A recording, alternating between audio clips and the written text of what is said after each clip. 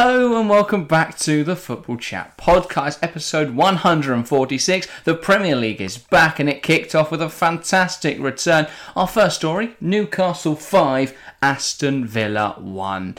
Should we talk about the game? We covered it live on TFC Live, a very exciting stream, very exciting game. It was kind of shocking, really. I really thought it was going to be a close match. I thought both sides would score a few, but Newcastle really took control of proceedings. They did. I mean, first and foremost, it was nice to have the Premier League back. Obviously, opening weekend's always exciting. You usually see a few frills and spills. It's usually, exciting. You see your new deals, playing out on the pitch, new signings, debuts. It's usually quite a lot of fun. For Aston Villa, though, if you say it wasn't much fun, well, not after the 17th minute. It was interesting because, as I say, until first half, it was pretty close. I think Newcastle obviously took the early advantage through Tonali. Villa responded well through Diaby, and I thought, oh, this is brilliant. We've got two new debutants scoring. It's 1-1. This could be a cracking game. And then obviously Tyrone Mings suffered a terrible injury, and on that, obviously horrible to see. Hopefully he recovers. But I don't know what happened after that. Isak then scored another one. Isak then scored one, and half-time 2-1, I thought, that's right, it's still a close game. We'll see how it goes in the second half. And I don't know, Yuri Tielemans came on at half-time for Aston Villa. That was a really strange one, because it felt like Villa were too narrow anyway, and they took off a winger and brought on a midfielder. Where was the need? They're in the game. And after that, I didn't really see Villa go forwards. Genuinely, just didn't get the ball forwards. And then, Isak got another one. Then Wilson came on and scored. And then, to round it all off, Harvey Barnes' Newcastle debut. Harvey Barnes' goal and assist. Yeah. On Newcastle debut coming off the bench. A very, very good way to start life on Tyneside. But it felt like Villa were definitely the worst side. They seemed, but going into the game, people thought they were very close, and we were saying they're very, very close. But after it felt like Villa were miles below them. But if you compare the two squads on paper, you'd be saying it's a close match. So what really went wrong for Villa? Honestly, it was kind of like Mings got injured and then suddenly bang, everything had gone. I think Konza and Cash on the right-hand side had, let's just categorically horrific day at the office. Yeah. I mean, Ezri Konza was, fourth goal, I don't know what he was doing. Or was it the third goal? It was one of Isak's goals. Most of Konza's. Yeah. Most of the goals constant. I think it's probably the worst performance in a Villa shirt he's had. He was really off the pace. I think it was different. He just looked like a rabbit in headlights. Yeah. They constantly looked lost. I don't really know what he was doing. Leon Bailey had to leave the front line and join, and start and play right midfield with Diaby coming in, and he just looked absolutely lost. It was really, it felt a bit forced for Emery to play Bailey on that right. I know, obviously, if I had a guess, I'd probably predict that Emi Buendia was going to start on the right this year predominantly. But then obviously he picked up another horrific injury for Aston Villa. So then Leon Bailey playing there, I don't know if that was the right call. I mean, he eventually was the one who came off for Tielemans. Is it a bit of a matter of wrong tactic for this team? Villa have invested a lot in getting these really technically good players, yet Emery seems stuck in his way, sticking with this 4-4-2. It's the same thing that he used at Villarreal. It's very, very compact out of possession. Then they spring forward in possession. Very counter-attacking style football. And it really works if your team is the worst team. And if you just need to get the result over that line in that one match. But Villa aren't making use of their talents. You've got players like Diaby and Leon Bailey now. And yet there's no wingers on the pitch. There's two wide midfielders, but they don't do anything. They don't go forward. It was bizarre. You had a left. Obviously, Diaby did well up front, but if we take it to the basics, you've got a centre midfielder starting left wing. You've got a left winger starting right midfield. You've got a left winger up front, and you've got two very attacking fullbacks. When we know Emery, obviously, I know the injury to Alex Moreno, he doesn't really have. So he has two defensive fullbacks. He doesn't really have a choice, because he usually. I mean, that's why we saw Moreno and Young so much play so much last year. Because Ashley Young would do no running, and Moreno would do it all on the left-hand side. But everything on Saturday seems that it was wrong for the tactic. Yeah. Nothing fitted at all. And then, Pau Torres then had to be chucked into his Premier League debut about half an hour in. And poor bloke was trying to get used to the Premier League. Got Alexander Isak tearing him a new one. Yeah, I don't know. I just felt really misguided. I feel like Watkins as well. Is he better in a pair or better as a single striker, would you say? Well, I think it's hard to say because he did well last year. So he hit that really nice run of form. But Leon Bailey was kind of just... It felt like they really struggled to get service to him. I feel like if you've got two outlets on either side, two wingers that can create chances, then that gives a much better chance of getting Watkins the ball inside the 6-yard box where he's best at scoring. I think Emery's still getting his head around this Villa side. Obviously, he still hasn't done a full year at Villa. Because I would say, Watkins is terrible in a two, because if you watch Gerrard try and play Ings and Watkins up front, it went terribly. But if you watched Watkins and Bailey last year, obviously Watkins hit that through the middle of the season. He hit that really nice run of form. So it's really hard to tell. Emery still hasn't got a grasp on this Aston Villa side. I think obviously they played really nice football last year, but as we've compared it to previously, it felt like more every one of those league games was a cup game. So it's really interesting how Emery fixes this. Everton up next for Villa. I mean, that's got to be a win, really, hasn't it? A win. But I don't know, it feels a lot like when Thomas Tuchel took over at Chelsea, there was that really good half a season where they were pretty much unstoppable and they went on to win the Champions League. And it feels very much the same with Emery. While there was no Champions League glory, it was this big push where they pretty much won every match. I mean, they were third in the form table or something like that. And it feels like that was just one big momentum push, getting them up into Europe. And now it's back to that, well, actually, once we're out of this whole, it's just, win every game, great momentum building time. Once he's actually had a summer to try and, achieve something, he's come out the other side of it and nothing's happened. I think if you take everything's perspective, it's to not act drastically. It was a terrible game. I think if you look at the game in terms, Newcastle away is a very difficult opening day of the season. I think then seeing one of your leaders come off with a horrific injury when you're still in the game at that point, and then Newcastle are a very good side. But for, the one thing I have questions about is Villa were in the game at 2-1 at half time. Why did Emery feel the need to bring off Bailey and bring on Tielemans?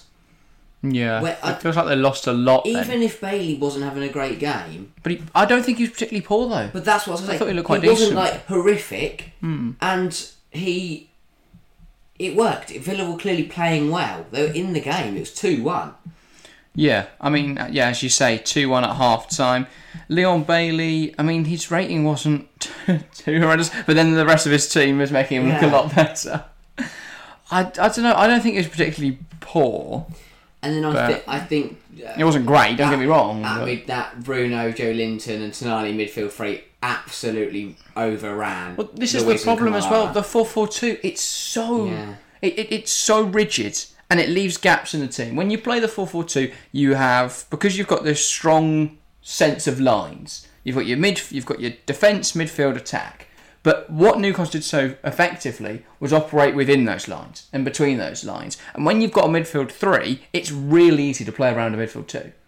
So while they could cover wide options, that didn't really matter because they were just getting played through anyway. And that's when we saw Isak score goals. And then the second half, they tried to push up really high. Their high line, that is mental. Yeah, well, and then they just got minced. I think, obviously, Newcastle played really well, and obviously we'll touch on that in a minute. But for Villa, I do have questions because it worked at Villarreal. But at Villarreal, I feel like they were the underdog. And especially in that Champions League run they went on, they were the underdog. They were the second best team in every single game they played. Aston Villa, they're the 8th best team in the Premier League. But even with that situation at Villarreal, I can't remember them where they finished in the league. All I remember is that Champions League run. I think, for me, I think it's too shy for Aston Villa. As I said, 8th best team in the Premier League. You've got some world-class players in your team, and you're trying to sit narrow, compact, and it's like you're playing defensive every single game. What year was Emery's Villarreal run? Was 2022, right? Yeah. The 21-22 season. Villarreal ended up finishing 7th. 7th in the league. So technically that's the same as Aston Villa finishing last year, so Villa finished 8th. But really, we're comparing the quality in the Premier League and quality in the Liga. He should have been finishing high, especially since I was a Champions League semi-final side. Yeah. And Aston Villa got a Conference League. I don't know. I think it was a blip. I think it'll be ironed out. I think for Villa fans, patience is key. Yeah, because definitely. it's not a terrible, it's a terrible start of the season. Sorry, but it's not the end of everything. You've got 37 games to go. There's still a long way. Take the positives. Diaby looked good. Well taken goal. Him and Watkins maybe could form that partnership that Villa have been looking for. Someone to help him out. Yeah. Because last few years he has been Villa's main and basically only goal scorer. So to get someone to help him out would be nice. But I think on the day, with the situation, Newcastle were the better team and they played exceptionally. Yeah, well, I want to touch on that. How good is this Newcastle team? Because, well, we're going to have a debate later about that midfield. But we'll touch on them briefly here. It's such a well compositioned midfield because you've got Bruno, you've got Tonali, you've got Joe Linton, and they complement each other so nicely. Yeah, you've got so Tonali and Bruno. With Tonali there, it means Bruno's given a bit more license to go forward because when Tonali goes forward, Bruno can sit. When Bruno goes forward, Tonali can sit, and it means that we get to see attacking sides from both of them. And I mean, as we saw, Tonali very fruitful, scored, could have got a second. Only denied by a fantastic save from Emi Martinez. It just, I feel like it really, really works. And then Joe Linton provides that energy, provides that threat, a little bit of creativity as well. He's really developed over the last year, really, with Eddie Howe, into what is probably a key player now for Newcastle and Joe Linton. So the midfield's really, really good. Defensively, they seem to have no issues. I mean, the goal, it's a little bit, poor. They should have been marking all their players, but it's not a fundamental problem with the system. It's just a momentary lapse in concentration. It was so soon after they scored, and they're probably thinking Sandro Tonali just scored. We're in dreamland. They were all singing, Sandro Tonali. Or I want to dance with Tonali. Yeah. There's loads of work. But I think, not to jump to any conclusions, but I feel like, me included, everyone thinks Newcastle will take a step back this year. Yeah. And I don't, as I said, I don't want to jump the gun, but does this prove they're going to stay up where they were last year? Or is this just a bit more of a fluke result? It is fascinating, isn't it? Most people were saying Liverpool jump forward. I mean, we were saying on the pod, so we're not, throwing shade on them. We were saying Liverpool jump forward, Man United will jump forward. Chelsea jump forward. Chelsea will jump forward. From what I've seen, Chelsea may well jump forward. And we'll touch on them in a moment. Liverpool got sidestepped. But Liverpool look worse because they haven't got midfield now. And United look tragic. I mean, if VAR actually knew how to, do their job, they'd have lost. We should look right next. Chelsea, Liverpool, Man United, Wolves. Let's go to Man United, Wolves. Okay. Here we go. Fair enough. Should we start with the penalty or end with the penalty? Should we start with the penalty decision? Nah, we'll talk about the game first. Okay, yeah. United just looked really, really poor. Yeah. There's no other way to describe it. United just didn't offer anything. They weren't good going forwards. They were way too open defensively. Sandro Martinez was basically their only line of defence. And all he did was chop people down. And he had to, because they were so open. They basically had no midfield. And I don't get it, really. Ten Hag's a tactical genius. Yeah. His understanding of the game, far superior to any of ours. But he really thought a midfield three of Mount, Bruno and Casemiro was going to be fine. I think he might have overrated Mason Mount a little bit. What was he expecting to happen? I don't know if it's mental, but for me watching in, I see that and go, well, they're obviously going to get ripped open, aren't they? That is exactly what happened. I don't know. It was bizarre. Don't get me wrong, Waterfield played really, really well, and I think that three of Nunez, Lamina, and Gomez is really, really good. But I feel like way too easy for I should probably apologise on behalf of all Wolves fans. I spent the whole of pre-season slating them, saying they're going to go down, saying they got crap kits. And saying that they're definitely getting relegated. You said you Lopetegui was first match, which I was right, but technically I thought it was because of poor performance, not because he doesn't like the board. But to be fair, Gary O'Neill's in there, and it was a solid performance, and they did get unlucky, hitting the post, controversial decisions. They need to buy a striker. That team can't finish chances. It was so frustrating to watch. Pedro Neto is a good player. He was. I've not seen anything of Pedro Neto since he got injured. Yeah, he picked up an injury towards the start of last season. Kaladzic, he just rolled around and he got punched in the head. He came off the bench. Oh, did he? He came off the bench, so I believe. I swear he started. I've watched the game. Did he come off the bench early? Hang on, I'm gonna have to double check now. I could have sworn he came off the bench. I watched the majority of the game, and I thought he started. No, he didn't start. It's Matthias Cunha and Sarabia up front. But it really did work. But Cunha is, I would describe him as an attack midfielder. Yeah. Not as a number 9. Pablo Sarabia is not a striker. Sarabia is a good... Well, this has it down as a 4-4-2, which... Probably could have been how it worked, but Sarabia was often out on the left and Neto out on the right, a bit more of a 4-3-3. So, yeah, I don't really know what shape it was. But Sarabia looked really exciting. Yeah, and I think if you can actually get him on the ball more, get him in and around goal, he will get goals. I mean, he dragged one just wide on the left-hand side of the pitch, cut in on his right foot, and it was just wide of the far post. So, not far away at all with that chance. And I think... if Wolves can get a bit more clinical, they're going to be in a much better position than a lot of us. But I mean, I think we both put them to get relegated, didn't we? I did. I put them bottom. No, I didn't. Sheffield United bottom. I put everyone but Sheffield United bottom. But I think Wolves played really well. I think Ten Hag needs to go back to the drawing board. Gary O'Neill needs to be happy with his side, and both sides need to push on though. Wolves need to take the momentum from it, and United need to. The problem for Wolves is they now play Brighton. They're going to get battered. I don't know if they'll get battered, but I feel like Brighton will win that. I think if United are on form, that's 4-0. I don't know. Depends. Because what is if United were playing really well, obviously, because United are playing really well, it's such a weird what if Wolves are the best team in the world. Well, exactly. You know, if Wolves had prime Messi, they probably would have won the game. To be honest. Yeah, interesting. Should we touch on the Onana punch? Touch on it. It's the main conversation, mate. Yeah. May not be the title of the thumbnail, but it's all we care about. He clobbered a bloke and got away with it. If I do that in the street, I'm in jail. It wasn't a clobber. A bizarre moment. But how on earth VAR looks at it and gone, that's alright, the bloke just smacked it in the face. It's ludicrous. Like, he's in my FPL, so I'm not complaining, but what on earth? How do you come to that decision? Onana can count himself lucky. He said in his interview that he wasn't worried at all that I'd ever be given a penalty. Yeah, that's the biggest. That he would have gone shit. Like but we know he's a bit of a... What's the word? God, what on earth are you about to say? No, I'm trying to think. Not energetic. He's just... eccentric. Yeah, he's a very exciting goalkeeper, a very acrobatic goalkeeper. He flew...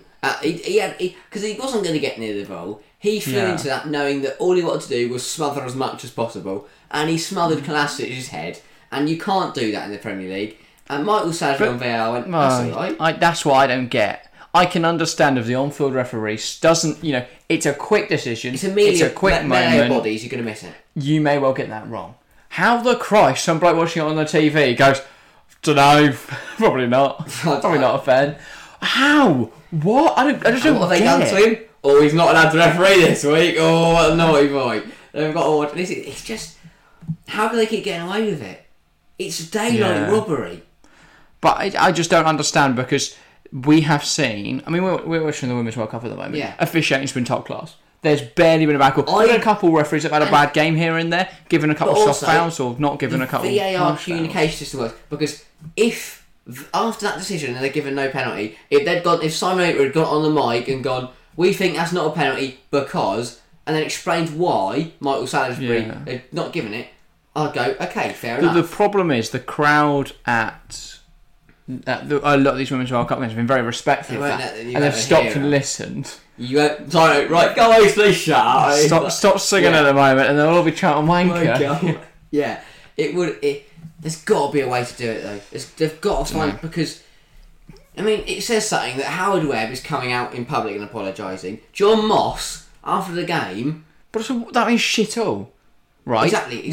Wolves fans have travelled to Manchester to watch their team play, and they feel robbed. And what do they get? Oh, it's alright, Howard Webb said sorry. That's alright then. We've lost a point. That could keep them in the title race. But it says so much from the referee that one of the governing bodies of the PGMOL has to publicly apologise for the wrong decision. And John Moss, who must be something to do with the PGMOL, calls up Gary O'Neill and goes, mate, that was a penalty. I was like, just touch on what I've just said, that Wolves could keep them in the title race at that point. Not what I meant. The relegation fight. It is ludicrous. Never know, though. That could cost, and I mean, not to go into drastic action because of one poor cut call, But that could completely ruin their football club if they got relegated to Premier League, relegated to Championship. Make it keep United up. Yeah. You never Keep know. them afloat. Yeah, keep them just above relegation. Glazers are a party. It's yeah. poor, and it can't keep happening. Yeah, I know it's just another example of poor refereeing in the Premier League. But this, I just don't understand why they don't see it to change. I think we all know the answer because we've shown, and FIFA have shown, and we've seen it. FIFA and UEFA have shown the technology works. Well, yeah, implementing the automatic VAR offside stuff. Why isn't that a thing? It's because clearly it works. It's right, not like, there we go. And it doesn't take an idiot to operate it. You've got to press the button. Whereas we sit there for 10 minutes and watch while some wanker draws lines on the screen. He draw lines, but crosshairs out, and the line makes itself like magic. Half the time they're even right. No, they're wonky. Yeah. What are you going to come up with there then? Diagonals. It's just so frustrating. It's the angling of it as well, though. The camera angles we've seen in the Women's World Cup. You get you got 5 different angles. Like, if there's a controversial decision, like the referee's going to take time out, she's got 5 or 6 different angles, all at different speeds. Premier League, they'll give you the one on top of the bloke who's just stood on the roof, and they'll go, well, how do I draw lines on that? The picture's not straight. Yeah, and that's the other thing, isn't it? You could definitely accommodate more you can definitely have more cameras for VAR in these Premier League stadiums. I mean, Kenilworth Road might struggle, but I'm sure you can get a couple fans to hold some. That'll work just fine, I reckon. Even on their phone recorder. Yeah, exactly. Send them in. little email. It's just getting the technology that works, but also getting some pit and actually know what they're doing. I do not understand how clueless these are. I don't know where they've hired them from. I don't know what the grades they've passed or what degree they've got or whatever they've got to become a referee. But it's fake. You cannot tell me that they know what they're doing. Yeah, and well, Simon Hooper will catch a lot of flack for this, but ultimately I don't think it's on him. No. I don't even think it's really on Michael Salisbury, because while he made a horror call, and that shouldn't be excused, I think the rules make the rules in football make it really difficult to make a judgment, because it's so ambiguous. Because what is and what isn't a foul? 2 players go up for a header in the middle of the pitch. If one of them goes down on the head, is that a foul, or is it just a clash of heads? And then why is that not the same thing in the box? Yeah. But equally, Onana does use his hands and punch in the air. It's very hard to officiate, and I get that, but it does feel sometimes like they just make it up as they go, because they have to make it up as they go along. That's the problem. Like, Howard Webb can't apologise. Change the rules, mate, because you can. How do you write the rules in a way which makes sense, and that where there is a clear yes or no? I don't know if you can. Football, there is just this grey area, and I think that's always going to be a thing. I don't know how you But once you pick a rule and the rule works, stick to it, because I think the last 3 or 4 years, every single year at the start of the season, they've gone, right, offsides this year, it's going to be any part you can score with. But now it's going to be your shirt sleeve. What's going to be next week? Your socks. Like, come on. Like, pick a rule. Yeah. It also, there's such a lacking consistency. Because Yeah. you'll see very similar tackles awarded completely differently depending on what mood the ref's in that day, which ref it is, whether it's sunny or not. Well, I said that. What's the temperature like? It's so random. And to loop back to Newcastle Villa, I said that about the Emi Martinez decision. On the day, Andy Madley booked Emi Martinez. Another referee sends him off. Pope last year, we saw this exact Anthony pretty much Taylor. same situation. Oh, he got his red cards The straight. only justification is that cover. Pau Torres got behind him. Yeah. But in my opinion, that makes no difference. Well, because for me, the bloke passes the box and they score. That's the thing I've found with FIFA and UEFA referees. It feels like they all have an opinion. They have one opinion between them all. In the Premier League, every ref has his own different opinion of the rules. Yeah, I don't know. It's just... Right. Well, that's the referee rant. A nod. We should have a little section it's referee rant. We will. Okay. It feels like every week. It's the same thing next week. I mean, we'll get on to Chelsea Liverpool. Anthony Taylor. But also, took 18 minutes to book Canate. Well, firstly, I just want to mention before we get on to Chelsea Liverpool, that the way they've dealt with this situation, PGMOL, is atrocious. Like, can't come next week. Oh, sorry. We'll ban him for a week. We're letting him referee at games this weekend. Why? They made a mistake. It's. Oh, not I don't get it. I don't know. Referee mistake. But also, what happens now? We get to next weekend, and 4 different referee sets make a horrible mistake. No one turns up the ref the week after. But Castle go to game. Like under nines, they get one of the coaches to do it and go, well, I'm going to play it as fair as I can. And you're on the crowd, got a whistle, come on. You could do, what? It's not a referee that makes any sense. No. They've got to come to some sort of understanding to hold referees accountable. Because at the moment, there isn't anything. What is it? Probably not letting them have a week off. Well, it's just annoying. They can work that one out. We know VAR works. We know all the technology and the video stuff works because we've seen it work. We've watched Champions League and European competitions and FIFA competitions. So why don't the PGMOL just go, look, hello FIFA, can we borrow your offside technology? Because they don't go, no. No, not allowed. Gianni Infantino will be like, no. Because I feel like selfish. No, he'll be like, money. Yes. All the money. Because I can't. It's a tracker in the. I mean, part of it's they're trying to tracker in the ball, aren't they? That's what they're trying out this year. It's not rocket science. It's like sounding a ball, mate. Yeah, like the one they're doing with the. They make the robot. That's just a graphic visualization of it. That's not. It doesn't. They're not going to have to like rip up like the whole of stadiums and implement it. It's just a bloke on the computer will do it itself. And then finally, with all the VAR and stuff, transparency is really key, because I want to know what on earth was said between Simon Hooper and Michael Salisbury. Because what could they have possibly said? But the Premier League, they won't release that clip. They'll release the obvious one when the bloke got his arm up here and it hits the arm. And right tails. I think that's handball. It's the one we just saw, not an obvious one. Because another person bloke in the face and nothing happens. Clap his hands at his hands. Might as well. We've probably got away with it. Yeah, it's just such a weird decision. Yeah, it is. And it's frustrating because we're going to keep doing this every week, aren't we? It's going to be next week. Wednesday when referee of Brighton Wolves has watched. No, because that's the 3 o'clock. They won't get any attention. No, it's one on TV that people will actually watch. What's on TV?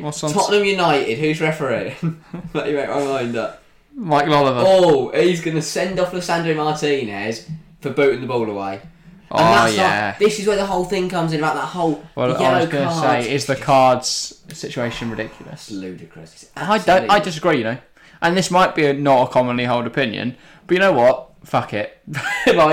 I'm fed up of time wasting all that shit. Just book them all. The thing I find ludicrous is the fact that you look at some games and it's Monday night's game between United and Wolves. Yeah. Simon Hooper was card. Anthony Taylor, as we're about to get on to, took 80 minutes to book Canate after he made 6 or 7 fouls. But personally, you kick the ball away, yellow card. Yeah, 'cause you're a twat. What was the point? Like, if you do that on Sunday League, a bloke punches you. I'll take a yellow card over getting punched in the head. Yeah, I don't see any problem with that. Dissent, the thing that annoys me the most... If someone told me that I'm a wanker, I'd book them. The thing that annoys me the most is this. Every fight, you get it so often, every match at the moment. And a guy in League 1, Championship, the Rotherham game, someone got, because they went like that to referee, and they got second yellowed for doing it. And I do not blame the referee, because if someone did that to me, imagine you're doing your job and someone tries to get you to do the most obvious thing.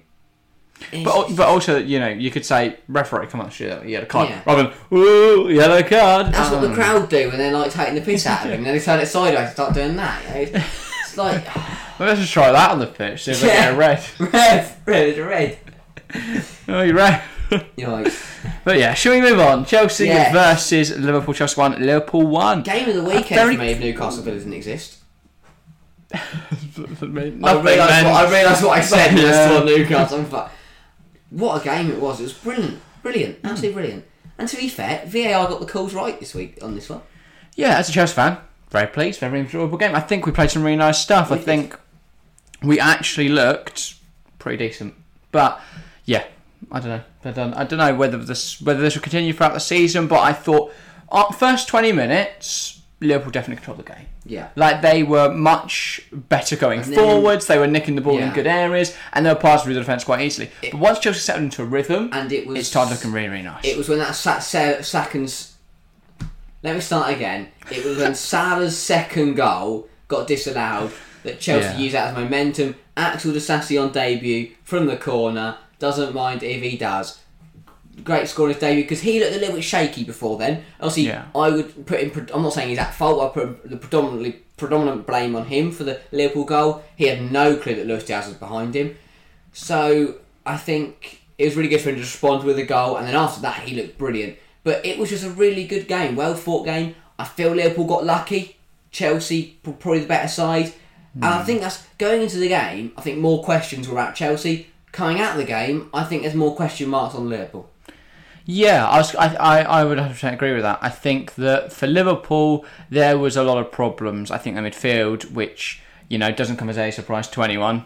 We've been saying for months now they need to buy some midfielders. They played 5 wingers and an attacking midfielder. Yeah, and it was way too easy for Chelsea to pass through. Now, obviously, it looked like so many attackers. I think Alex McAllister does play that deeper role well, and once Trent inverted that, looked fine. And they were able to deal, the three backs dealt relatively well with those long balls into Jackson, into Sterling. But my question comes is when a team plays a front three, or when City turn up to town, it's going to be a very different day for that back three. I just worry that at the moment, Liverpool are way too easy to play through, and I think a refined Chelsea team puts a couple past them. It could have even been 2-1 with Chilwell getting that second goal, offside by an inch, so... It was offside, I'm not saying it wasn't by any means, but very tight offside. He could have easily got that. Could have got that second goal. Who have Liverpool got next? Liverpool play Bournemouth, which, while it is at home, I'm excited by that Bournemouth team. I really am. I've been saying it. I put them 10th in predictions. You called me an idiot. They didn't look too bad. I think they're getting relegated. So, but I said out of Wolves. So they look great now. Yeah. And I said the Sheffield United go down, and they nearly got a point against Palace. So yeah, I thought Bournemouth looked quite good. It's Liverpool at home. They should win, and they've got a time of midfielder. But who now? Because Liverpool have missed out now in the last. This is not even a ridiculous time span. It's 8 months. They have lost out on Enzo Fernandez, Jude Bellingham, Romeo Lavia, Moises Caicedo. Even Ibrahima Sangare has chose to stay at PSV rather than go to Liverpool. What are they doing wrong? What do they do in the... Do they go into the negotiating room and go he's not gone yet. Oh yeah, they want to go for you. He's at PSG, of course. He told them to go shut. What are they doing? I don't know. Do they not like Jurgen Klopp? Do they not... The only thing for me is they don't believe in the direction or future. We know the club's up for sale. I agree with that, with the sense of Caicedo and Lavia, because they've both preferred the Chelsea project despite the fact that Liverpool have come in as well. And I think that says a lot more about the Chelsea project, and we'll touch on that in a minute. But for me, it wasn't really... Liverpool needs some midfielders because that was way too easy to play through them. They need a defensive midfielder. I mean, I think Amrabat would be a great fit, but I think he's going to go to Manchester United. I don't know. I'm sure Klopp will have something planned, but at this rate, I saw someone saying they're getting up with Jeff Hendrick, and that would be funny. I'd like to see him back in the Premier League. Are you still in the Premier League? Burnley. Newcastle. Why is he at Newcastle? He's not playing, is he? He's just been there for years. Why is he there? Why is he there? Because no one wants Jeff Hendrick. Sorry, Jeff. Do you want to come on the show, Jeff? He was on Reading last season, played 46 games. That's every... that is every single championship appearance. Jeff. What a guy. He probably played some cup ones and didn't play all the championship ones. But either way, 46 appearances, 4 goals. Not too shabby. But, yeah, I don't think he's going to be playing for Newcastle anytime soon. Or Liverpool. You never know with Liverpool, do you? But, yeah, I think for me, Liverpool need midfielders or they're really going to struggle. I think Bournemouth next weekend is going to be a real interesting one. A team that look quality in midfield, Chelsea. Yeah. Brilliant. Should we touch on the new midfielders? Yes. Well, firstly, Conor Gallagher. We have disrespected that man on this show for years now. But as a 6, he did not do bad. Considering he can't play as a 6, that was quite good from him. He didn't kill anyone. He didn't do anything stupid. He did have a few careful moments that made me feel a bit funny. But apart from that, he did alright. Yeah, I mean, an Enzo, flawless, as per usual. Magical. It's what we come to expect from Enzo Fernandez. Got credit for it for the general public. Yeah. People actually watched that performance and went, yes, he played really well. Mainly because, if Salah had scored, they'd have all gone in because, that's the Sky thing to do. But Fernandez was out of his skin. And I'm in awe of him. And I think now people are starting to realise that actually the £100 million Chelsea paid for him represents a decent value in the market because I think he's in and around that Bellingham and Rice conversation. I think I touched on midfielders, but I think Chelsea look like a very dangerous package if both Chilwell and Reece James are fit, because those two were brilliant. Yeah. Chilwell obviously got an assist, could have had a goal as well, it wasn't offside. Reece James was brilliant down the right hand side, was unlucky to not get an assist if Jackson had finished.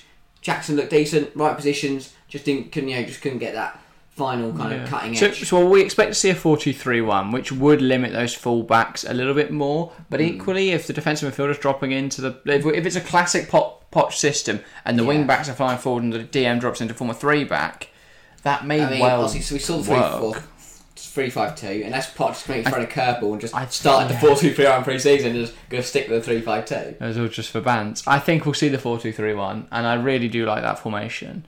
Potentially it will be more of a 4-3-3, because obviously we've signed 2 new midfielders, Moises Caicedo and Romeo Lavia. Yeah. Obviously, Caicedo is confirmed. He's joined. We've seen him and the picture of his mum, which I thought was really, really wholesome. Yeah, that was nice. Smart. That was a smart announcement. And then Romeo Lavia is expected to be announced over the next few days, and I think that will probably be announced by the time this is out. Whether it's Chelsea or Liverpool, I still don't have a clue. I think it's Chelsea now, but it'll probably flip that about 9 times between now and then. But yeah, it says a lot about the project Chelsea are building that both Moises Caicedo and Romeo Lavia chose them over Liverpool, but because Liverpool have Europe this season, so that's is usually a massive contributing factor. And but players have belief in Chelsea to come back. What's also the difference between Lavia and Lavia's in the Championship? He'll take what he can get. Caicedo, he's in Europe. He's in the Europa League with Brighton. He could have gone to the Europa League with Liverpool, and he's chosen to go sit outside of Europe with Chelsea.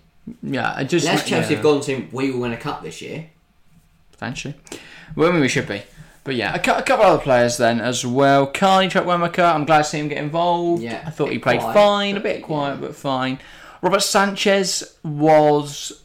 I've got questions. I had questions when we first signed him. I think, considering he's not very good with the ball at his feet, it's a bit of a weird signing.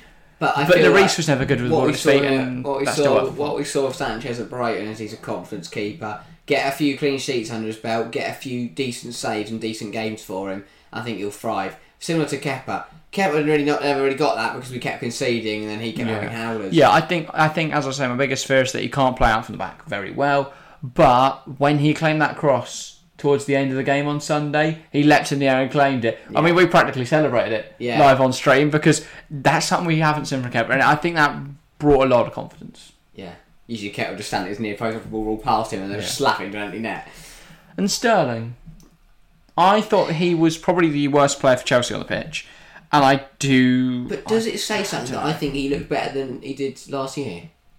He did look better than he did last year. Yeah, he played with a lot more freedom, a lot more confidence, but it felt like he's just not quite in sync, and I don't know if he'll be. If it's a 4-2-3-1, I think he'll fit in really nicely into one of those wide areas. If he do play with the 2 up front, I wouldn't play him in that system. And I think the 3-5-2 will be very effective against teams like City, just to keep us defensively solid. He is still yet to prove that he isn't just a Pep Guardiola player. I think everyone's a Pep Guardiola player. I'm convinced that what we've seen from City players is that they can play in the system, but once you take them out of Pep Guardiola, it doesn't work. Cancelo looked terrible for Bayern last year, and at the moment, I think he's going to go to Barcelona, and that'll be interesting. We haven't. Well, Gundogan played his debut for Barcelona. Not I would anything never buy a player off City exceptional. Because once they're played, they're confused. All they can see is tiki-taka and passing triangles and all this from Pep. They've got Pep just imprinted in their mind. They've got a tattoo. He's etched in. But it's crazy. Yeah. It's But Chelsea on the up, Liverpool with a few questions to answer. But I think they'll both take the point from the game. Yeah. And I think for Chelsea, Caicedo and Lavia are both big picks. Big pick-ups. Up next then, our final story before we get into our FPL teams. I know you guys will probably be excited for that bit. It's Jack Harrison. Now you may be sat there thinking, this is mental. Jack Harrison? Why on earth are you mentioning him? He's not very exciting. He's not even in the Premier League. Well, he will be very soon. So, most of you will know Jack Harrison. Who Jack Harrison is, of course, the Leeds winger. Well, he doesn't want to play for Leeds next season because Leeds are in the Championship. And they're rubbish. But he was going to go on loan to Everton. That deal seemed to be very, very close. Then, Aston Villa went, oh, hang on. We need a replacement. Why? And hijacked the deal, and they were going to bring in Jack Harrison. He travelled over to Birmingham, was doing his medical, forgot to mention he's injured for 2 months. So Aston Villa went, we're obviously not going to sign you. To which he went crying back to Everton, and they have taken him on loan for the season. Wow, but a weird situation.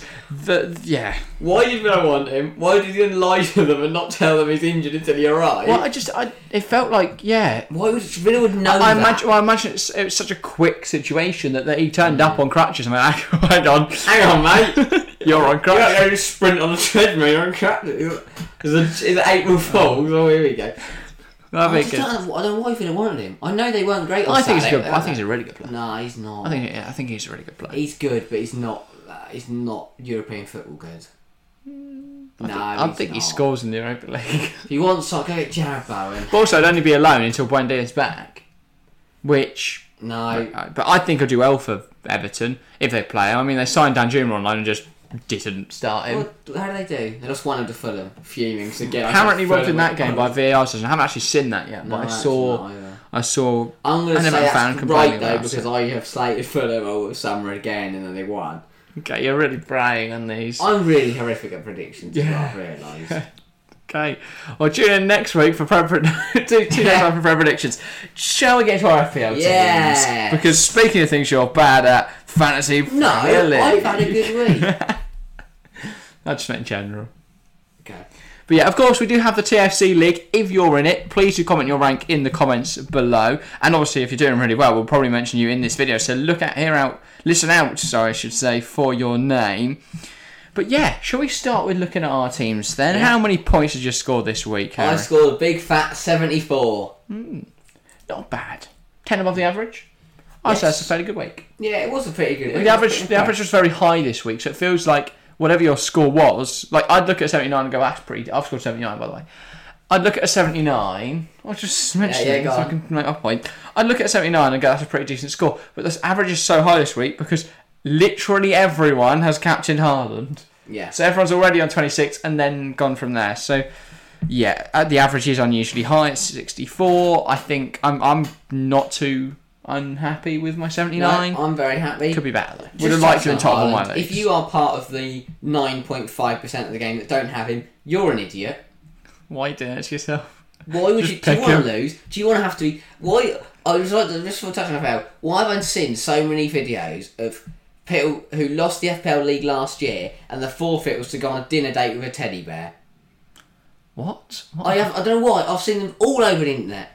Several different videos.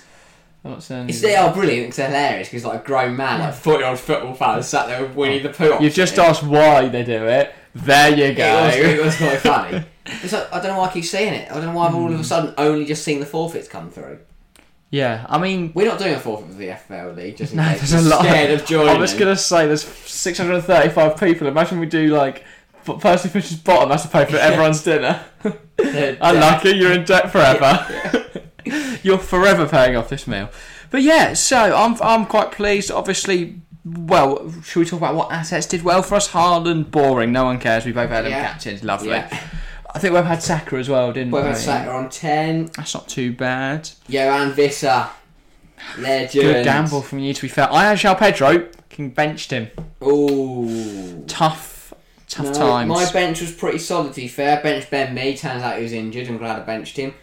George Bulldogs brought in as my 4-mil defender, so he just kind of sat around and picked up 2 points. Yeah. Did bench Ollie Watkins, he also did get an assist, but I don't feel like I missed out too much from him. Who did you have in your team that didn't score? Odegaard blanked on 2, Mount got me 3, Foden got me 3. Mount's an interesting pick. I gambled. Yeah. I thought he'd do well as David. Yeah, my one gamble was Richarlison, didn't pay off. Should have gone Maddison. I'm in an arm between the two. Thought Richarlison's going to be playing up front and he's guaranteed starting minutes because there's no other forwards. Get him in. Maddison went and dropped 2 assists while Richarlison touched the ball about 3 times. Estupiñán, I think everyone's got him over half the game's got him. Bit frustrating, Luton scored near the end, but he still picked up a because that would have been a big haul, really, wouldn't it?